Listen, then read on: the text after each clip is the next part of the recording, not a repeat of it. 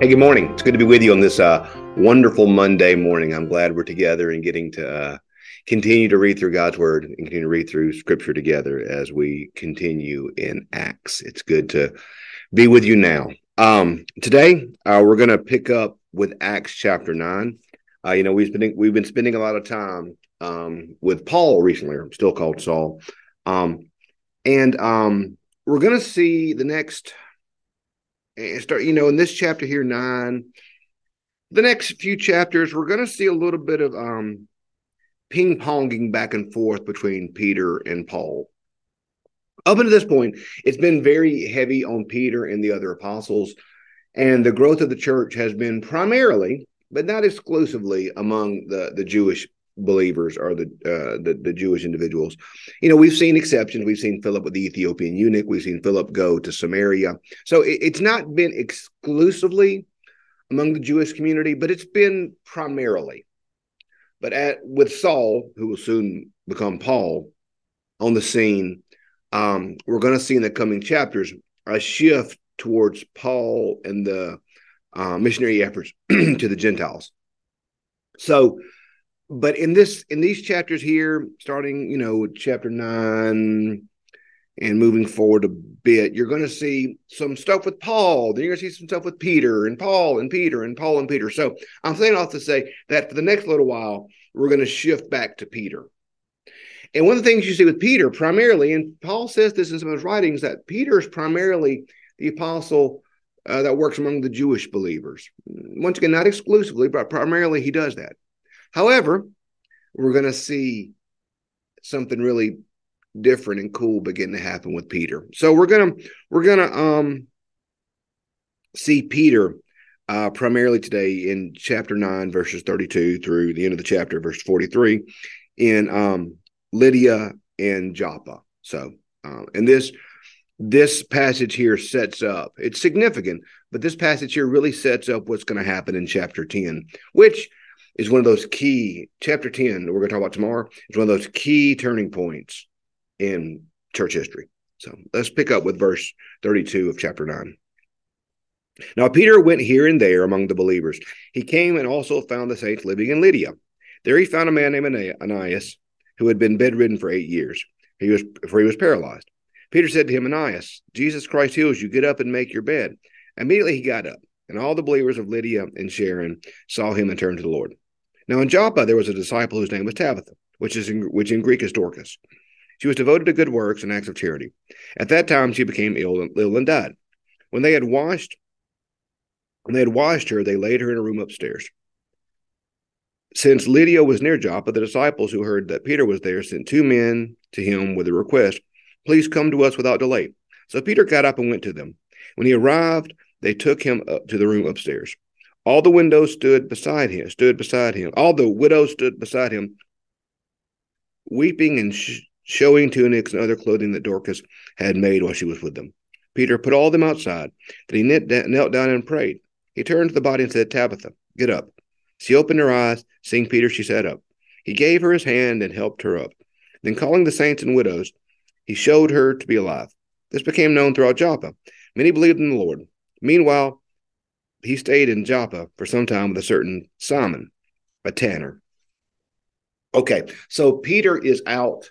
I like how it, the Bible has just, I don't know, these lines sometimes they just make me laugh. It says here today, now as Peter went here and there among the believers, it doesn't say where he's going or where he's just kind of, going around, just going here and there. It's like I used to joke that my goal when I retire from ministry one day, I'm going to buy an old pickup truck and I'm going to have a golden retriever. And I'm going to put that golden retriever in the back of the truck, and we're just going to loaf around town. We're just going to go here and there. We're just going to go to the hardware store and go to McDonald's and drink coffee with the other old men and complain about stuff. That's just what I'm going to do when I retire. I'm going to go here and there. So Peter is going here and there among the believers, and he came to Lydia, and there in Lydia there was a man named Aeneas, and he had been he'd been bedridden, and Peter healed him, and he heals him in the name of Jesus Christ. Peter doesn't say, I heal you. He says, Aeneas, Jesus Christ heals you. So much like in earlier in Acts, when Peter and John say, "Gold and silver we have not, but what we have we give you in the name of Jesus Christ. Take up your mat and walk." Peter's always very specific in giving the praise and the glory to Jesus and all of these things. Remember, Acts is full of signs and wonders. Signs and wonders. So he's healed. Then they go to Joppa, and we see Tabitha, and it says, which in Greek is Dorcas. And so we see that if she was not Greek or Gentile, she was at least really connected to the Gentiles. We see here a Gentile bent, and that is what's significant. As we are in these stories here, we're beginning to see a bend of the gospel and a bend of the movement of the church to go outside of the Jewish believers and to go to the Gentile believers and go to the entire world. That Christianity is not just a subset of Judaism, but that Christianity is a new thing that comes from a Jewish history and heritage and has a Jewish foundation. But Christianity is a yes, it is an extension of Judaism, but is something completely new in that the point of Judaism was the keeping of the law. The point of Christianity is the following of Jesus. The gospel is this: Jesus Christ is Lord. That's the gospel, that Jesus Christ is Lord. He's Lord of my life. He's Lord of the universe. He's Lord of the world. And so, as Paul will write later, every knee will bow and every tongue will confess that Jesus Christ is Lord. He is Lord of life. He is Lord of death. He is Lord of the resurrection. He is Lord of the Sabbath. He is Lord of all things. And so, if Jesus is Lord, that means he is Lord not just of the Jewish believers, but also of the Gentile believers. And so these two healing stories begin to spread throughout the community. People begin to hear the great things that Peter's done in the name of Jesus. And Peter is now in Joppa, and he stays with Simon. And so Simon is a man who's a tanner. That is a profession or vocation that leads, if you're not done right, can lead to uncleanliness. So we see now here the gospel is going to begin to move into places, into people that would at one point been seen as unclean as Gentiles. So, and that's going to create a whole nother can of worms for the church in the coming chapters in terms of what that means. But Peter's ministry and Peter's healing and Peter's life is founded upon the truth of this: Jesus is Lord. Jesus is Lord. Lord of all people, Lord of all places, Lord of all things, Lord of me, Lord of you, Lord of those who confess his lordship, and Lord of those who do not confess his lordship. Because scripture says every knee will bow and every tongue will confess that he's Lord. So all will confess he's Lord. And so the purpose and the goal now is to, there's a great quote by C.S. Lewis. Lewis says, he says, die before you die. There is no chance afterwards. And I like that. He's Lord. And so the challenge is, will we confess his lordship now? Will we accept his lordship now? Or will we accept when it's too late? Tim Keller says, if we're going to be honest, we much rather prefer Jesus as an advisor than as a Lord.